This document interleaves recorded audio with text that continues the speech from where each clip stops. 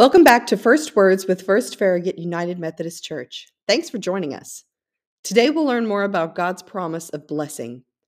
Blessed is a word that gets lost in translation.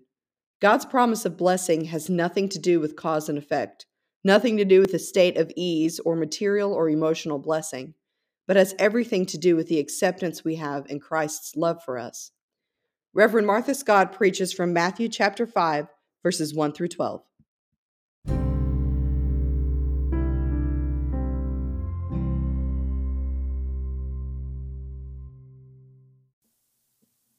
Good morning. Our scripture this morning is from 5th chapter of Matthew, verses 1 through 12. Now, when Jesus saw the crowds, he went up to a mountain. He sat down and his disciples came to him.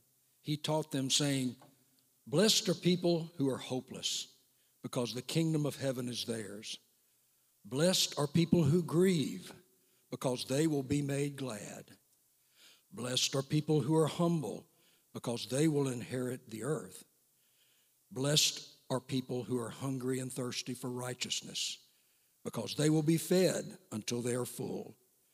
Blessed are people who show mercy, because they will receive mercy.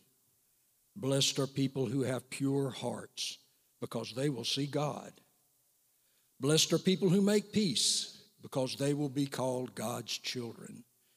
Blessed are people whose lives are harassed, because they are righteous, because the kingdom of heaven is theirs.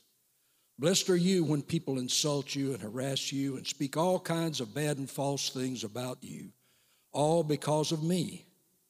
Be full of joy and be glad, because you have a great reward in heaven. In the same way, people harass the prophets who came before you." This is the word of God for the people of God. Thanks be to God. Thank you, Bill.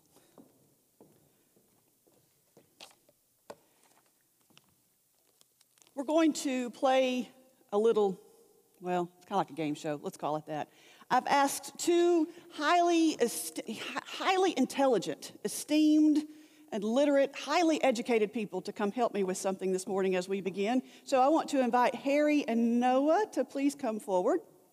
Now, in just a second, as they make their way forward, we're going to display something on the screens, and I'm going to ask you this question. Are you ready? When you see, let's come down here so you can actually see. When you see this thing on the screen, I want to ask you what it is, and just a simple answer. Okay, Montgomery, may we have it? Harry, what is that? That's the pound sign. Pound sign. Noah, what is that? That is a hashtag.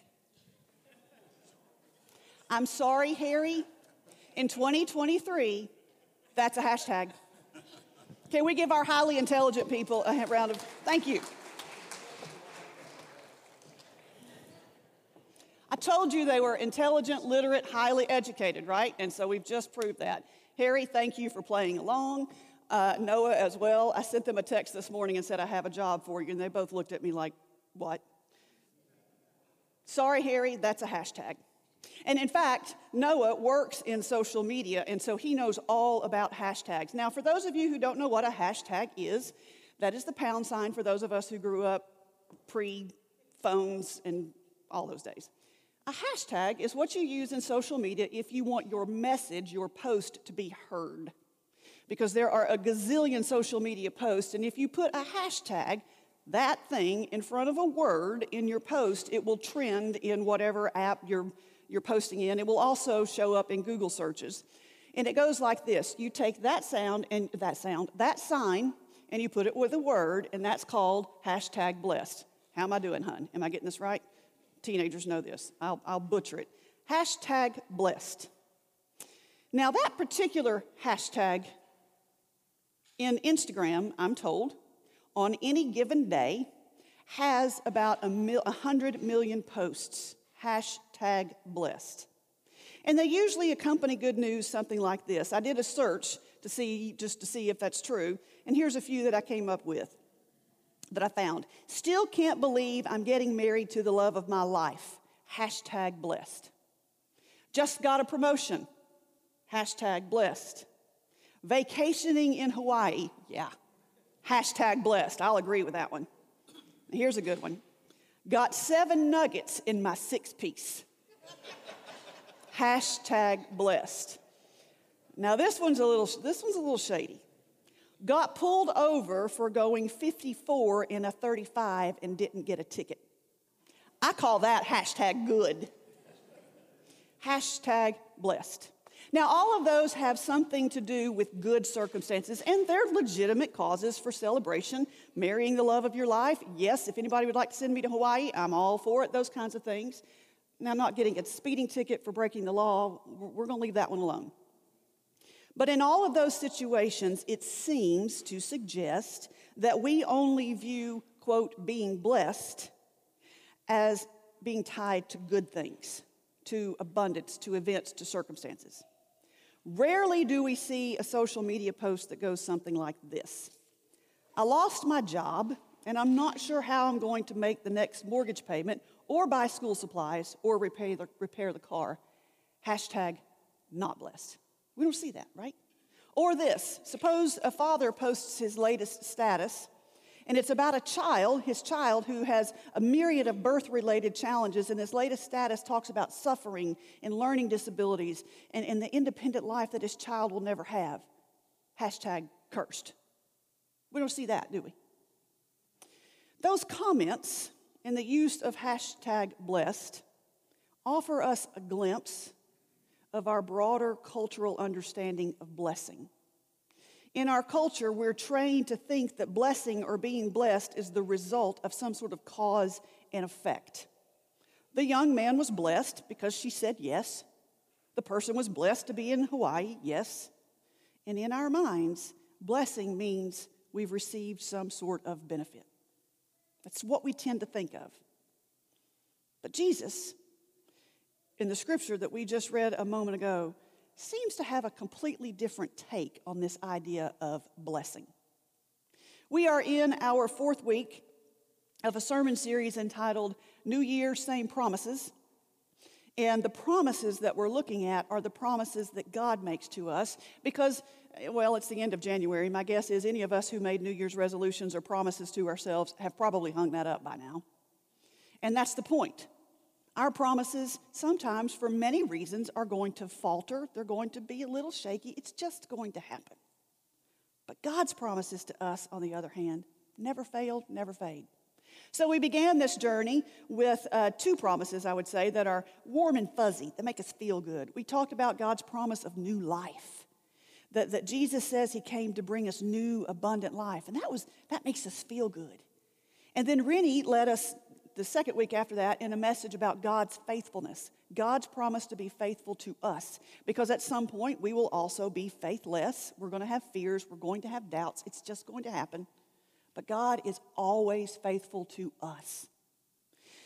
But last week, we got to a promise that God has a job for us, God's promise of ministry, that followers of Jesus have a purpose, and that is to increase the good news of Jesus in our world. We have a job. We don't like to have a job, but we have a calling and a promise of ministry. So after hearing that, you probably were looking forward to the promise of blessing.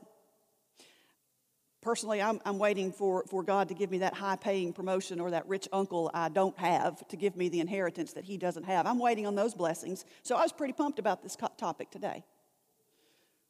But Jesus pronounces some blessings that we don't really want to hear.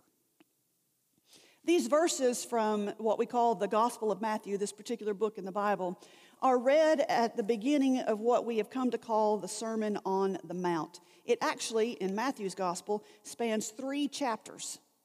So when you think my sermons are long, we could read all 3 chapters of Matthew's Gospel right here if you would like to do that. But most scholars believe it's probably not a full, delivered in one sitting kind of sermon, but was rather a compilation of Jesus' teachings. And those particular verses that we just read are often called the Beatitudes, which is a Latin word which means extremely blessed. Extreme blessedness is what it means. Those statements are also found in Luke's gospel, although between Matthew's version and Luke's version, there are some differences. Luke tends to focus more on literal hunger and literal poverty and literal weeping, whereas Matthew tends to focus on the emotional and the spiritual aspects of it, with the hopelessness and the poor in spirit, not necessarily poor literally. There's some slight nuances. But to put this in context of Jesus' ministry, according to the Gospel of Matthew, this takes place shortly after Jesus called or began to assemble his first few followers, those disciples. It takes place shortly after the scripture that we read last week, when Jesus told his followers, "Follow me and I will show you how to fish for people." It was their promise of ministry, that they had a job to do.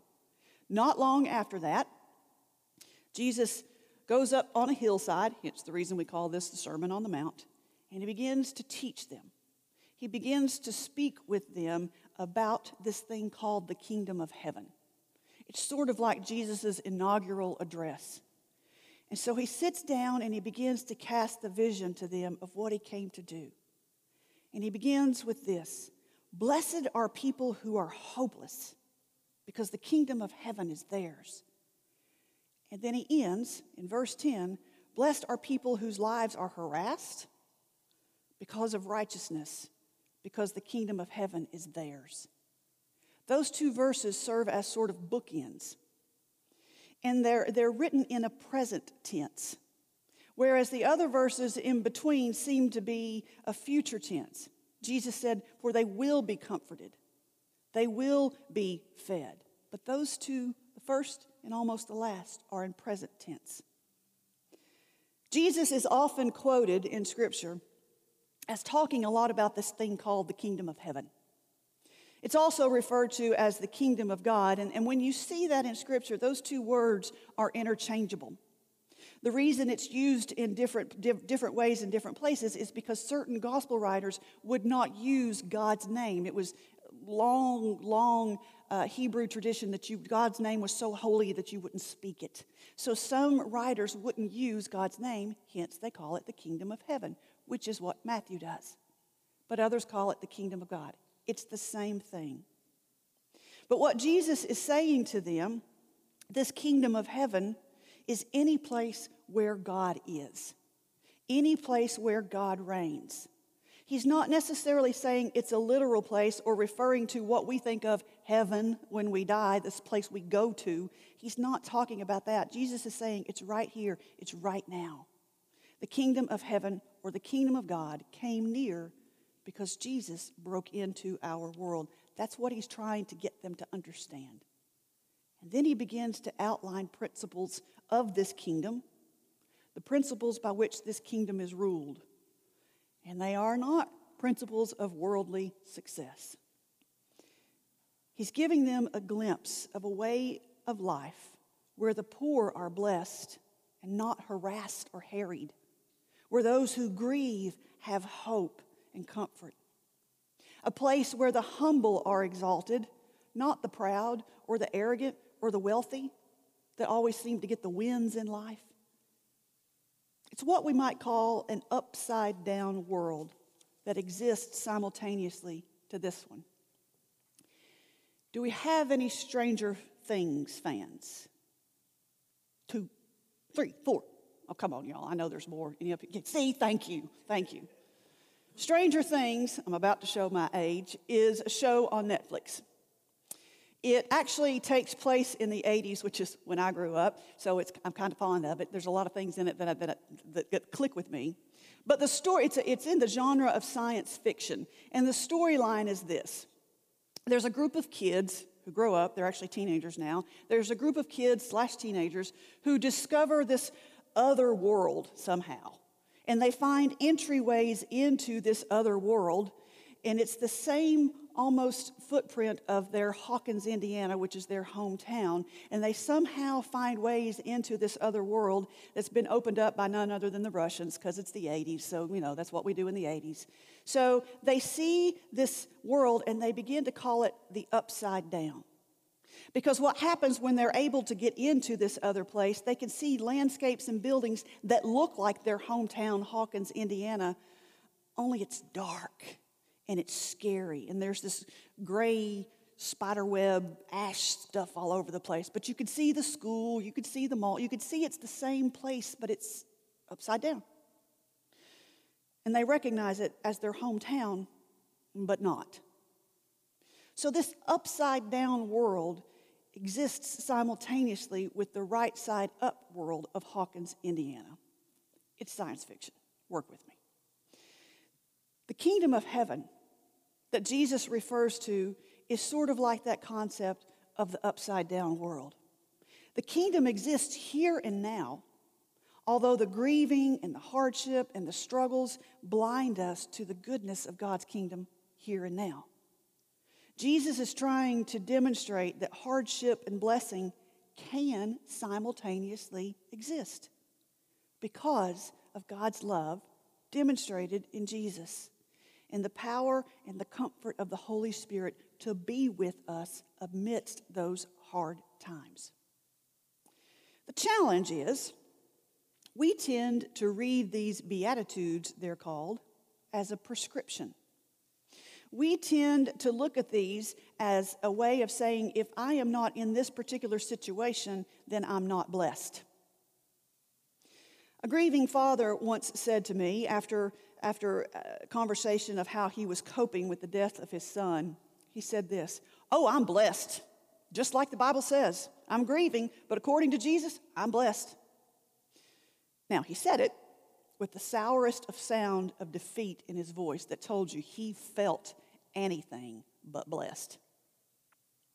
When we read these as prescriptions, we assume that unless we take a vow of poverty, unless we are in deep, deep mourning, unless we live in humility to the point of allowing people to walk all over us, then we're not Christians. That is not what Jesus is saying. We read these and we think that unless we are perfectly righteous or sinless in all aspects, then we won't enter heaven. That's not what Jesus is saying. That perspective treats these like prescriptions for Christian living. And friends, to be blunt, that's wrong. That's wrong. God wants good for us. God wants goodness. But God also wants to be with us in those times of struggle, which is a blessing because we have this hope. If we were to situate these teachings of Jesus in the big picture, we would see them differently. A woman once said to me, a lady, been in church pretty much her whole life. She said, I get bits and pieces of this Christian life. I get it through a sermon here, a sermon there. I sort of understand the gospel and that there's good news in this message that Jesus came to heal people. I've been taught that he died and he rose again for my sins. I get all that jazz, but I just don't get the big picture. She said, I just can't grasp the big picture. What's it all about? Why did Jesus come? If there was one particular section of the Bible that offers the big picture perspective, it's the Beatitudes. Because the Beatitudes show God's promise of blessing out of and in spite of not so good circumstances. Jesus tells us in our upside down world that we live in, we can simultaneously be comforted. We can be given glimpses of hope in the midst of dark days. Standing at the graveside, looking at the proverbial pink slip, nursing a broken heart, walking through betrayal of trust, whatever it is, we are #blessed. Because we have an assurance that we're not alone. We have a risen Savior who comes close to us, close enough to us in the person and the power of the Holy Spirit and says, I'm here. I'm with you. This kingdom of grace and love and encouragement is here. You can't see it. You likely can't feel it amidst the pain, but it's here. And in this upside down world of darkness and fear, the kingdom light still shines. If the Beatitudes were written today, which I did, they might say something like this. Oh, the blessedness of those who mourn for the state of the world today, for in Christ they have hope. Oh, the blessedness of those who experience injustice, homelessness. Blessed are the immigrants, legal or illegal, for they are all valued by God. Oh, the blessedness of the parent grieving the loss of a child, for the power of the Holy Spirit encourages and comforts. Oh, the blessedness of the couple who just can't make it work and are signing those divorce papers, for God offers grace and forgiveness. Oh, the blessedness of those who see a once great nation spiraling into turmoil, for they will find strength and hope in Christ. Oh, the blessedness of the ones who offer mercy to the least, the last, the lost, the addict, the felon, and yes, even the politician, for they have received mercy too. Oh, the blessedness of those who stand for Jesus Christ when their culture, their leaders, their laws don't, because they are governed by mercy, not rule. Oh, the blessedness of all, for theirs is the kingdom of heaven. #blessed is the promise that God loves us and is with us through it all. It has nothing to do with circumstances or good things, because clinging to that promise will carry us through those difficult times. In the name of the Father, and of the Son, and of the Holy Spirit. Amen.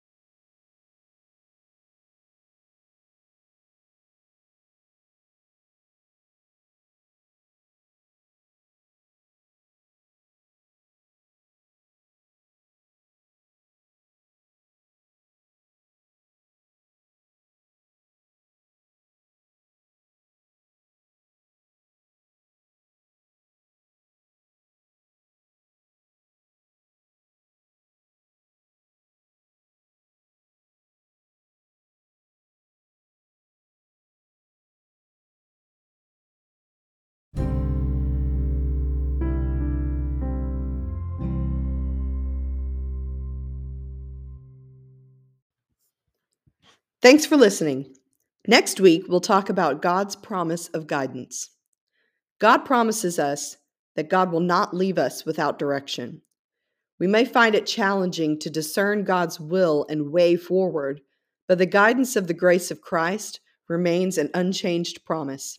See you then.